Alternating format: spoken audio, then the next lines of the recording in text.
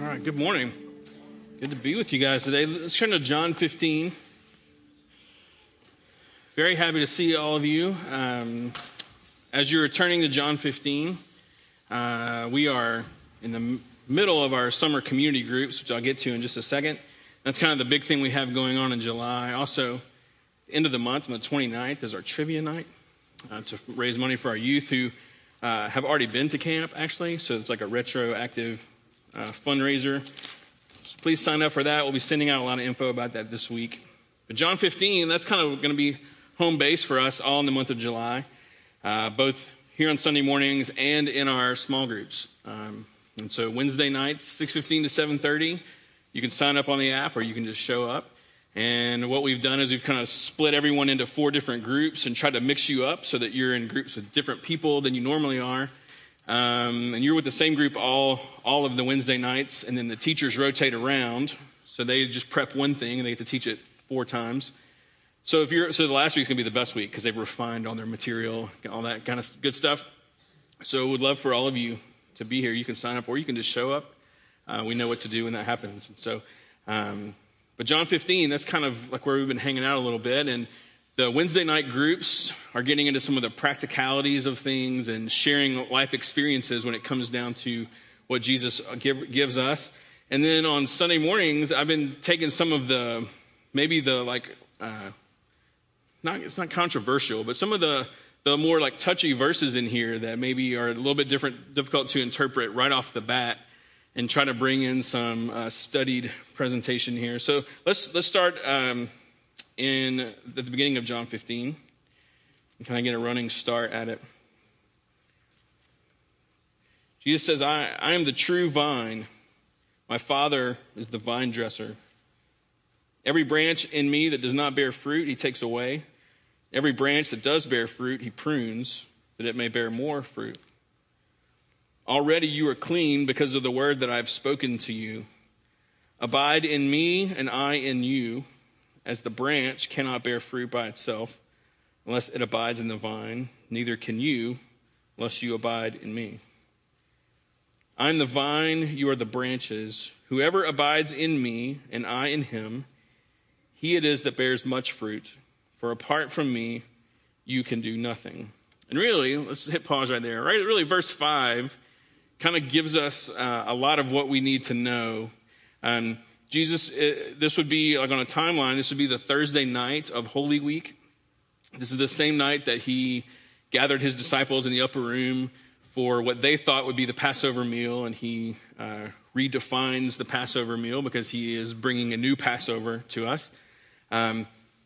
Sometime either in the upper room, or as maybe they were traveling to the Garden of Gethsemane for him to pray, or maybe once he got there, we're not really sure when, but this is a part of his last address to his disciples. And if you start in read 13 and 14, by the time you get here in 15, he's said a lot.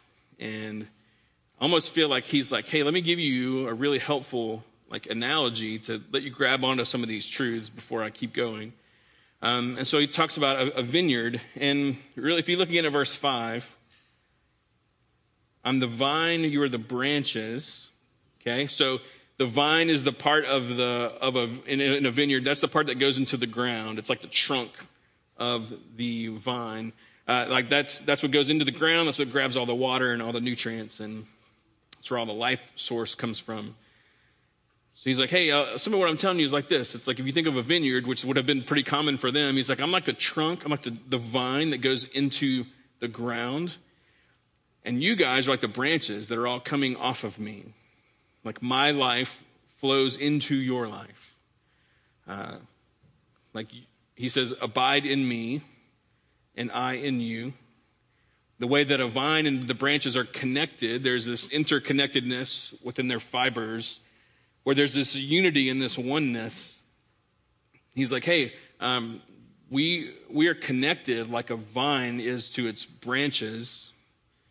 And you need to remain there. That's what this word abide means. It's like, hey, you need to live there. You need to build your home there. You need to build your dwelling place here. You need to be steadfast and consistent. And this relationship is like, this is where you need to never depart from.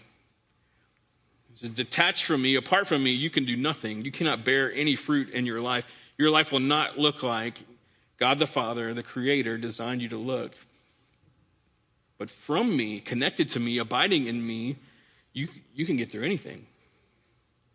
And so he's trying to help them understand this. And then in the first verse, he says, I'm the true vine, my Father's the vine dresser. So God the Father is there overseeing the vineyard. What does the vine dresser do? The vine dresser knows when the crop needs to be watered, when it's had too much water, knows what to cut back, knows the parts of the branches that are not bearing fruit, knows how to clean them is what they called it. So he would cut out the things that aren't bearing fruit because he knows, I know if I cut this right here, it will produce more growth that will bear more fruit. The vine dresser knows how to get the most fruit out of the vineyard. And so Jesus is like, okay, so I'm like the vine, you're the branches. The vine dresser is tending to our lives. This is a pretty incredible scenario. Not to mention the fact that the fruit that you are to bear is to fill the earth and to bless the nations. Jesus, in part, is like coming to say, hey, I'm the fulfillment to the promise that God made to Abraham, that through his descendants, all the nations of the earth will be blessed. Not just Israel, but all the nations. Not just the U.S., right? But all the nations. So this really like simple yet deep imagery that he's giving them and giving to us. And that's what we've been talking about more. Like, what does it mean to abide? And what does that actually look like? And what does it mean to bear fruit? What does it mean to go through pruning? That doesn't sound very fun. Those kinds of things.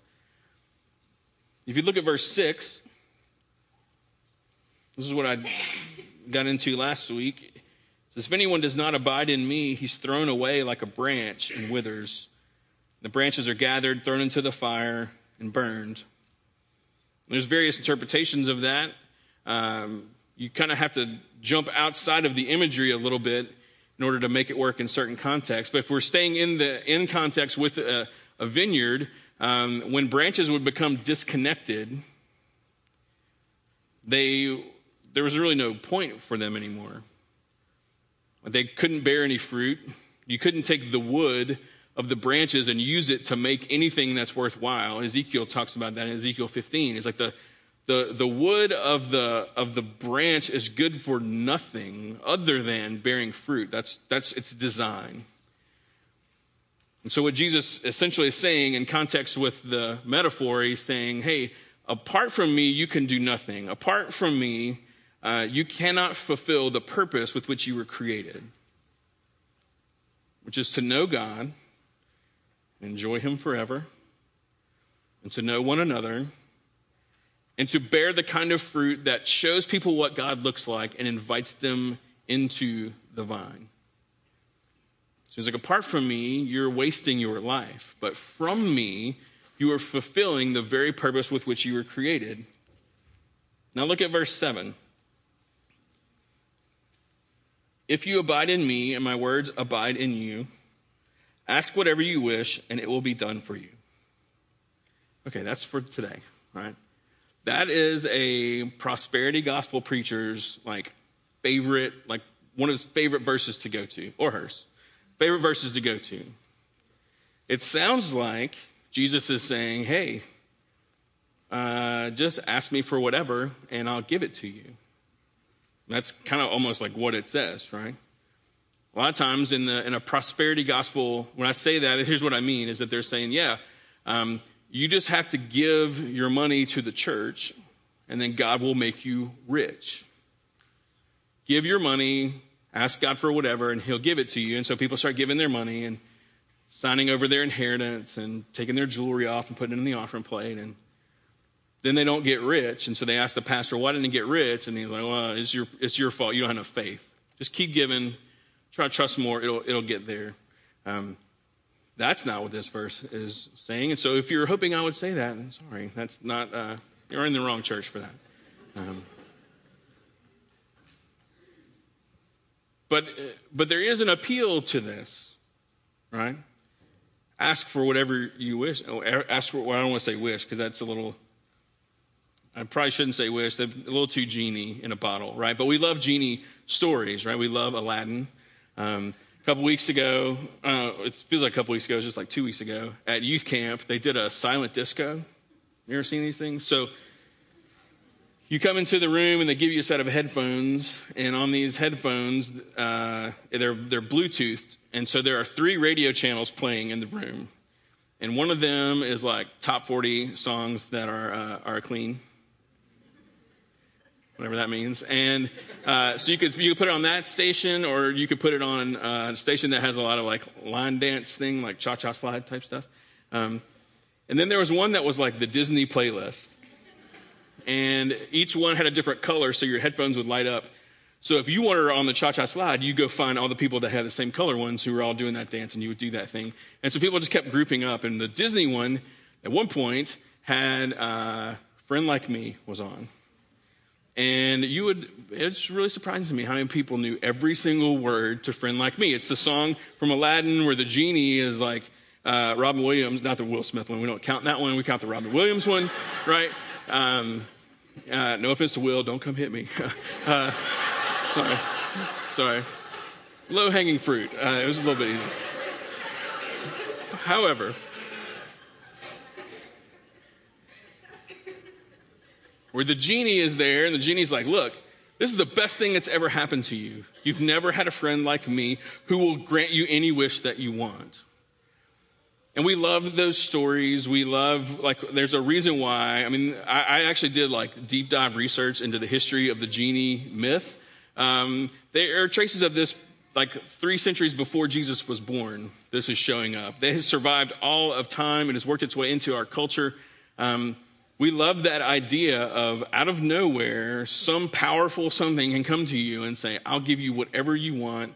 The idea that it's 3, is really intriguing. It makes for a good story. But there's that part of us that we hear things like that, and we're like, man, that would be awesome.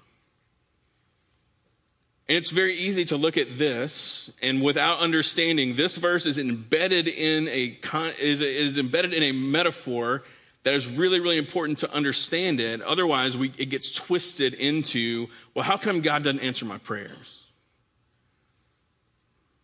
He says, ask for whatever you wish, and it will be done for you. I've been abiding, I think. I am in him, he is in me. Haven't I been praying for the right things? Aren't I supposed to pray for healing? Aren't I supposed to pray for restoration? Aren't I supposed to pray that forgiveness would take root in this relationship? Haven't I been, like, what is going on?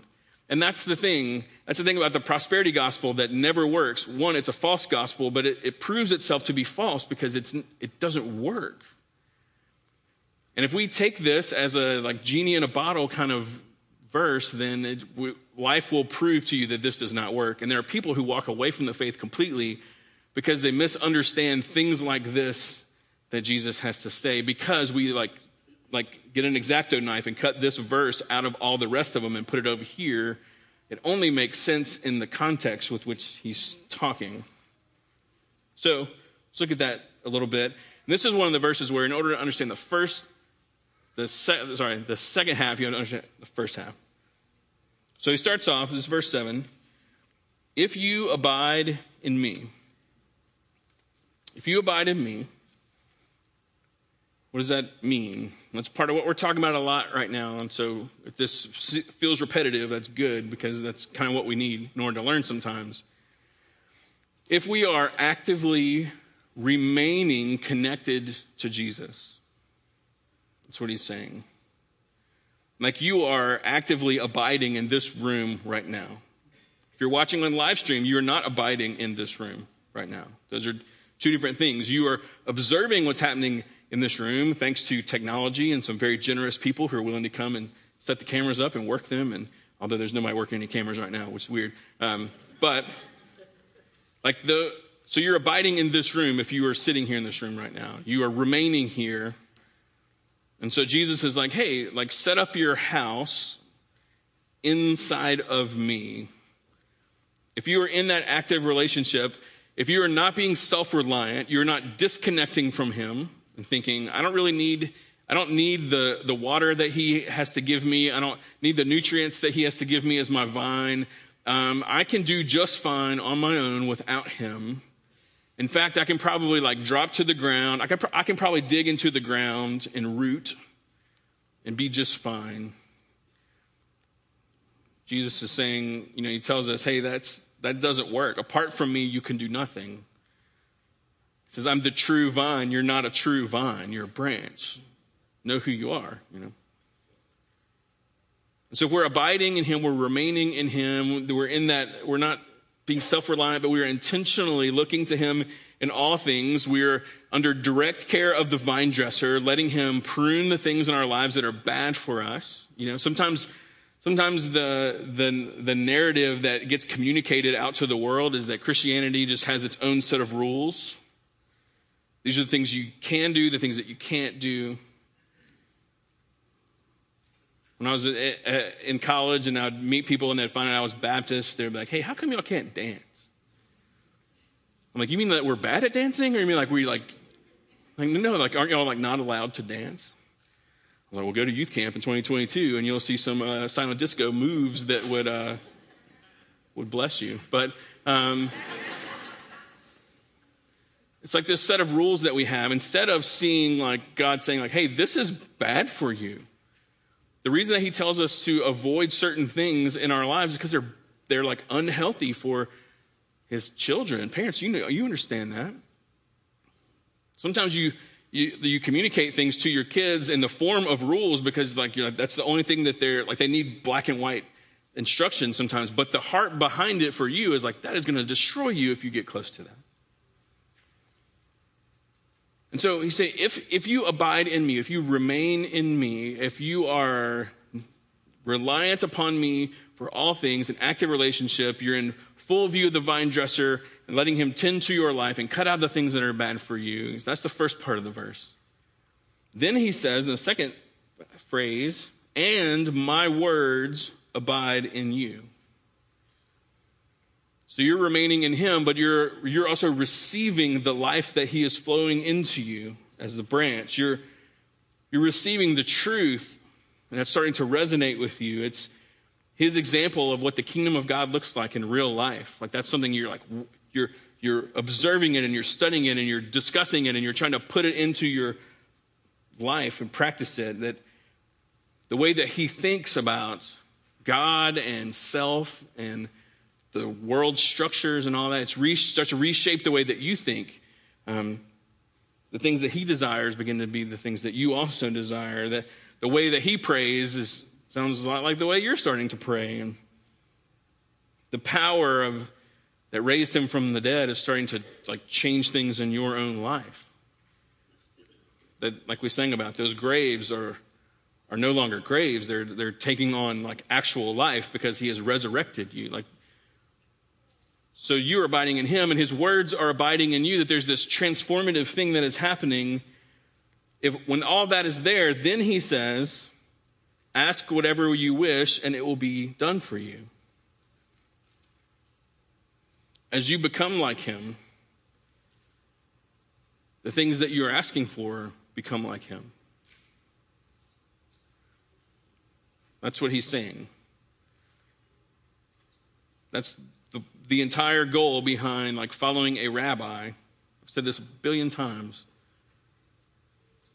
Is to become just like the rabbi. It's to watch him and observe everything he's doing and begin to imitate him so that you are transformed into living a life just like him. That's why he says, if anyone wants to come after me, if you want to do this Jesus kingdom of God thing, you have to just deny yourself. Take up your cross daily and follow me. You have to abide in me and my words abide in you. And then what you'll start to notice is that your prayers sound different than they used to. That your wishes will start to sound different than they used to. We see this in other places in the Bible as well. Like in John 14. So he's already said this to them. It's 13 and 14. He says, whatever you ask in my name, this I will do, that the Father may be glorified in the Son. If you ask me anything in my name, I will do it. So in their day, names were attached to not only character, but also destiny. You didn't just name your child something random. You didn't name them necessarily even after someone. They would name them, and a lot of those footnotes in your Bible, that's like, this name means this name means this name means this. What you named your child was almost like your prayer for them, which is why it's really sad when some of the names in the Bible are like terrible things. You're like, you obviously did not like your child because it meant something terrible. And so when he says, if you ask for something in my name, he's saying when you ask for something that is consistent with my character and who I am, the Father is like, oh, yes, that. So that's not why we tag in Jesus' name onto our prayers. We're hoping that everything that has preceded that is in the name and character of Christ. So that's John 14, and we read John 15. In John 16, he says this, in 22 and 23. So also you have sorrow now, but I will see you again, and your hearts will rejoice, and no one will take your joy from you. In that day you'll ask nothing of me. Truly, truly, I say to you, whatever you ask of the Father in my name, he will give it to you. That's 3 times in this final address, he's saying, hey, when your transformation leads to you asking for the same things that the Father, Son, and Spirit are asking for, there's some power that happens there. James says the prayer of a righteous man is powerful and effective, and this is what we're talking about. In 1 John chapter 5, the same John says this, and this is the confidence that we have toward him, that if we ask anything according to his will, he hears us. If we know that he hears us in whatever we ask, we know that we have the request that we have asked of him. He's just constantly passing on this incredible thing that Jesus has said. And then we actually see it in Psalm 34. David is the predecessor to these thoughts, where he says, delight yourself in the Lord, he'll give you the desires of your heart. Which again, you read that and you're like, wait a second. They give me whatever I want? Like, no. Delight yourself in the Lord, and the desires that your heart has will be given to you by God. He will change what your heart desires. So this is an incredible, incredible thing. He's saying, stay connected, do not disconnect, and you will live the life you were created to live. Sometimes I feel like we look at our lives, and there's the life that we're living, and there's the life that we want to live. But not in a American dream kind of way with possessions and all this kind of stuff. I think there's that part of us that's like, man, I want to become more than I am now. And the temptation is, the older you get, to settle back and be like, well, I guess that's just not me. I guess I'm just never going to be the prayer warrior. I guess I'm just never going to be the person who loves to dive into the scriptures. I guess I'm just never going to be the person who can just express in a community group, small group setting, like where they are with the Lord, the ways that they're praying. I guess I'll never be that person who just sings their heart out in a worship service. I guess I'll just, you know what I'm saying. So Jesus says, if you abide in me, my words abide in you, ask whatever you wish, it will be done for you. And then look at verse 8. By this, my Father is glorified, that you bear much fruit, and so prove to be my disciples. As the Father has loved me, so have I loved you. Abide in my love. If you keep my commandments, you'll abide in my love, just as I have kept my Father's commandments and abide in his love. These things I've spoken to you, that my joy may be in you and that your joy may be full. See, this one verse is in this context of Jesus saying, hey, I know that you want your lives to look a certain way. I'm telling you how that works. You've been raised in a world and in a culture that's told you all kinds of lies. I'm here telling you what is true. And these truths might be hard to understand, so let me give you some imagery that you can wrap your mind around. Vine, branches, vine dresser, fruit. Disconnected, bad. Connected, anything is possible. Now, I could probably stop there, and you're probably wishing that I would, but I'm not. Because I started to think a little bit more of like, okay, what? I kept coming back to the part of verse 7. If you abide in me, but my words abide in you. That's a little bit different than he said in other places. He's like, abide in me and I in you. But here he gets really specific about his words abiding in us. There's something to that. About the words of Christ. Like Paul says in Colossians 3, that the word of Christ dwell in you richly. That there's the relational abiding, but then there's something really specific in the words. That the words of Christ have to come and live inside of us. They have to find their dwelling place inside of us. That's why we study the word. That's why we get together in groups and discuss, what does this mean? How do we do this? What works for you? Here's what works for me. Does anyone have any experience with this? How can we help one another walk this out? That's why, is because we want the word of Christ to abide in us, to remain in us, to set up camp and dwelling in us, to consistently be there so we are not disconnecting, but we are connecting. And that transformation comes as we abide and the longer we abide. And so what should be happening for all of us is the older we get, the better we get. The more like the rabbi we get.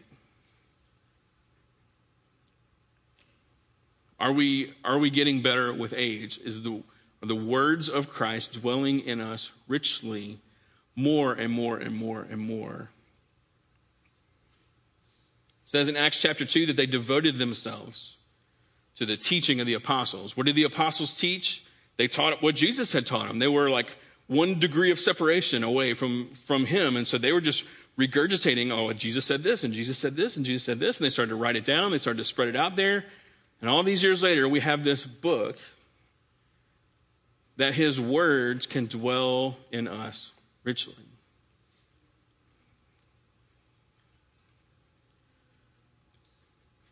Now,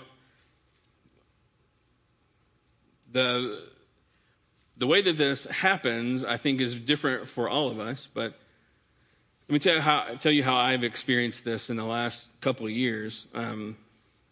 Just to give you an example, and not as a way to work through my own stuff in front of you. That's not what this is for. But I do want to be able to share my life with you, of course. And I also feel like this, for me, is one of the most tangible ways that this has happened.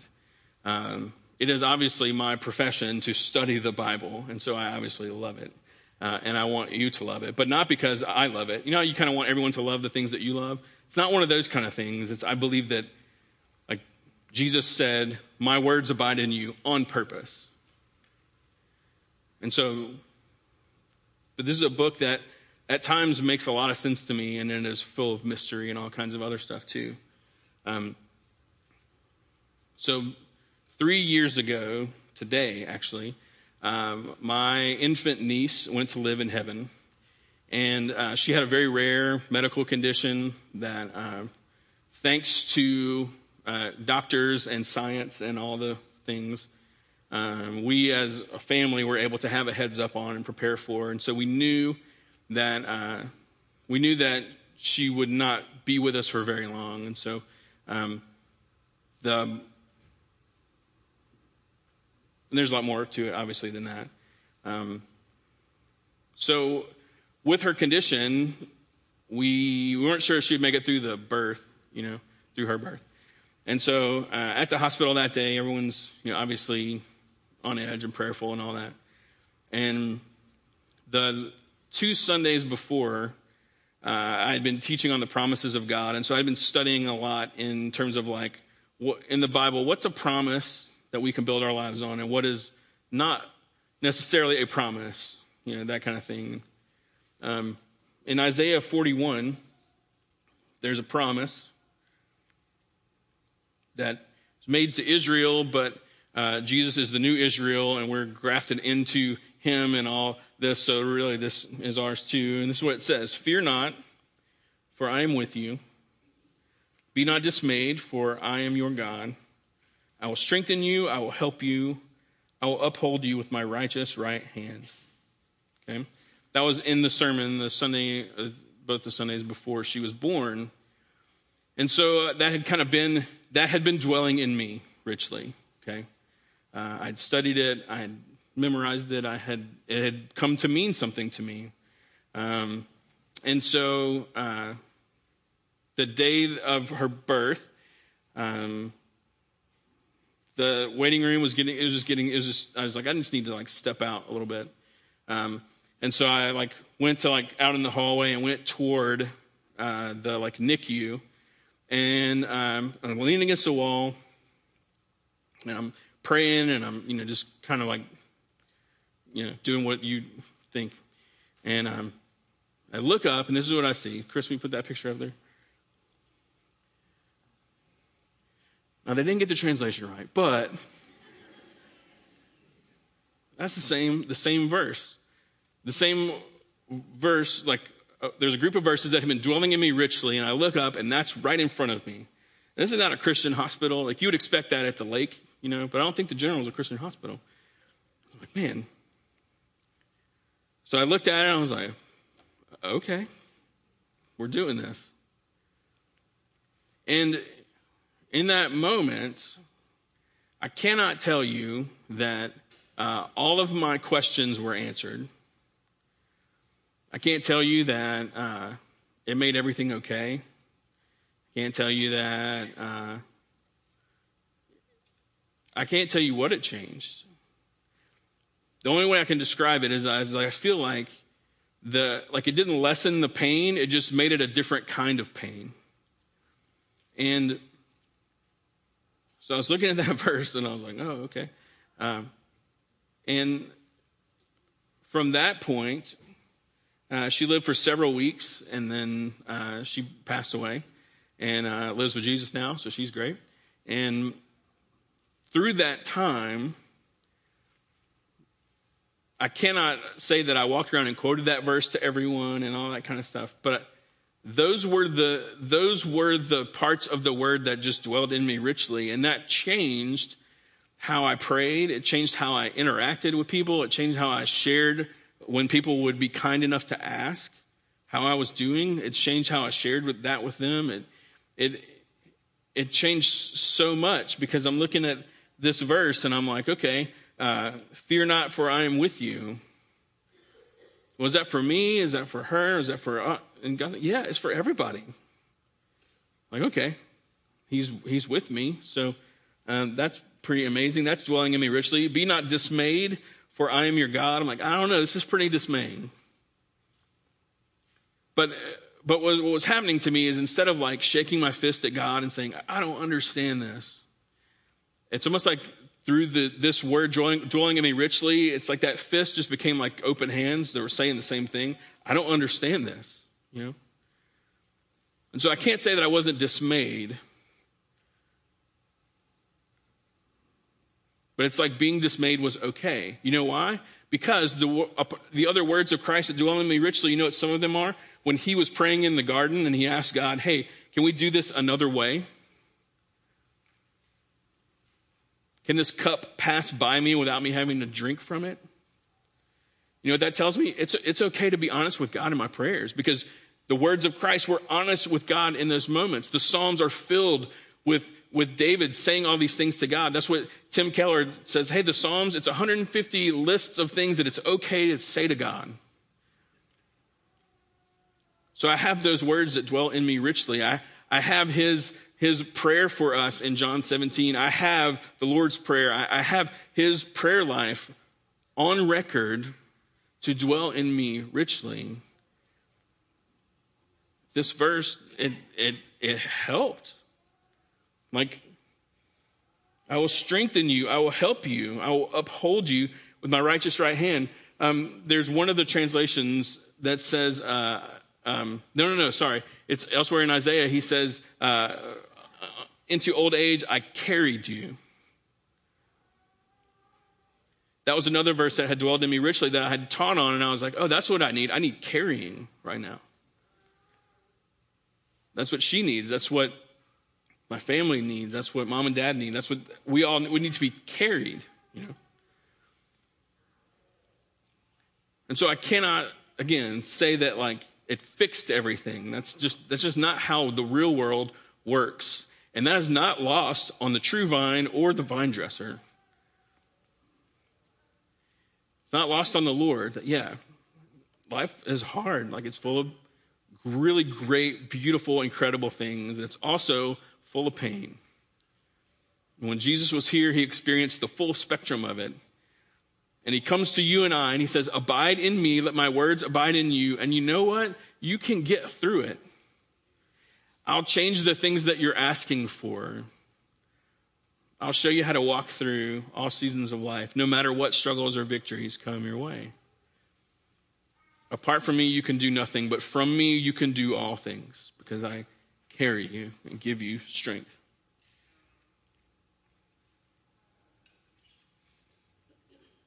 So can we just love the word, you know? Not worship the Bible, but can we just say that, hey, like our transformation, us becoming who we want to be, is going to happen in connection to the words that he has given us. Abide in me and my words abide in you. How do we know the words? They're right here from cover to cover. And you say, well, the Bible is too much, it's too big, it's too intimidating. It doesn't have to be. If you want to learn to get into the word more, let's have a cup of coffee. Let's have a cup of coffee. We each have one. That'd be weird. Or 2 straws, Lady in the Tramp style. We'll figure it out. I promise you, he's not giving you an unattainable book.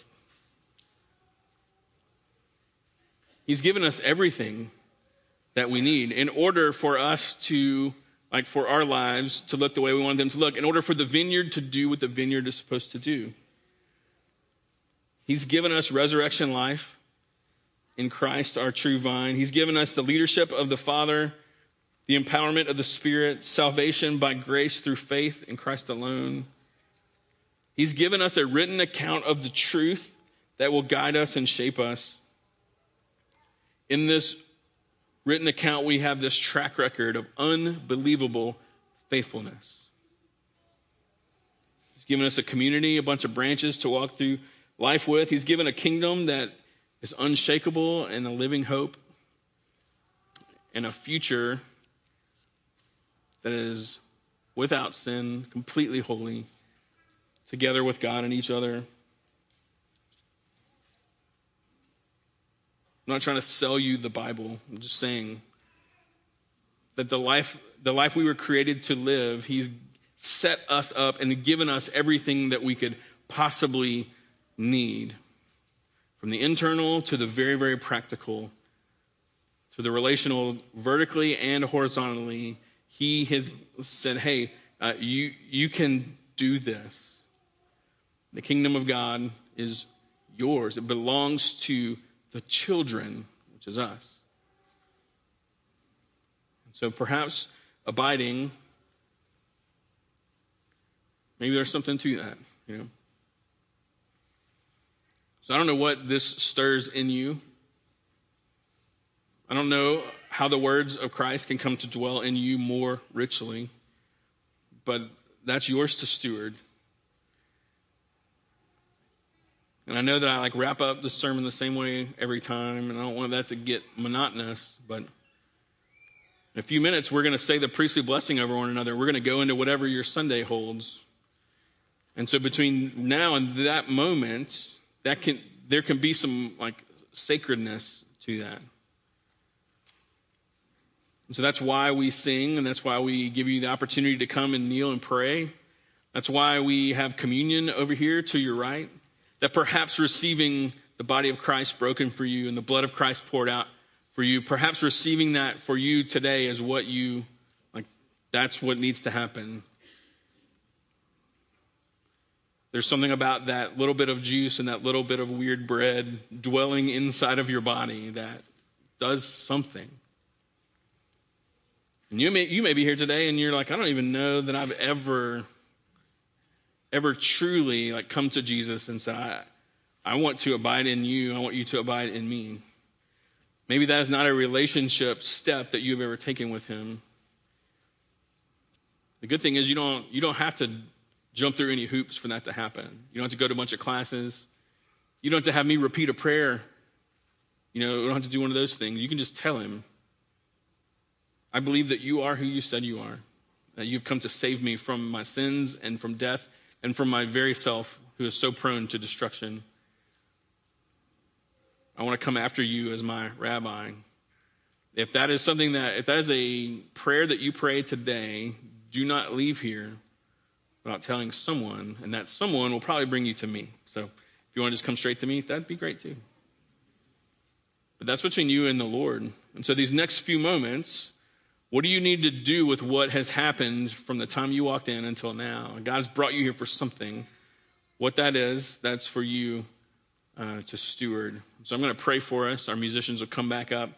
And as we sing and pray, there can be communion and prayer and all these things going on. So let's stand together and we pray over us.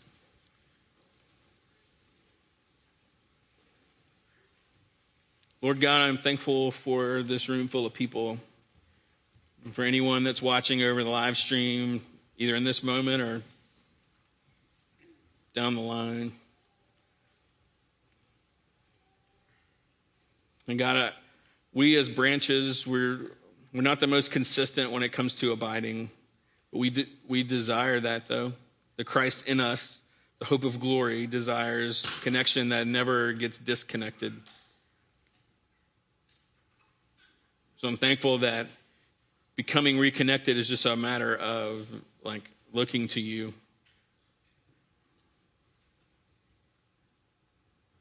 I'm thankful for the words of Christ that have come to dwell richly in us. The words that have shown us the way of salvation, the way of true life, the way of the kingdom of God. And I pray, God, that this morning, before we dismiss and go our separate ways, that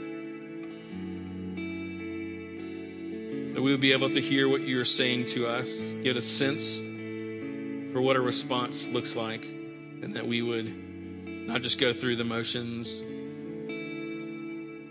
but that we would abide in you and that your words would abide in us, and that you would continue to change the things that we ask for so that we are lining up with you, our minds with your minds, our desires with your desires, that you would continue to change us more and more into your image each day. And so as we sing, pray, these next few moments, may you have your way among us. We love you and we thank you. Pray this in your name.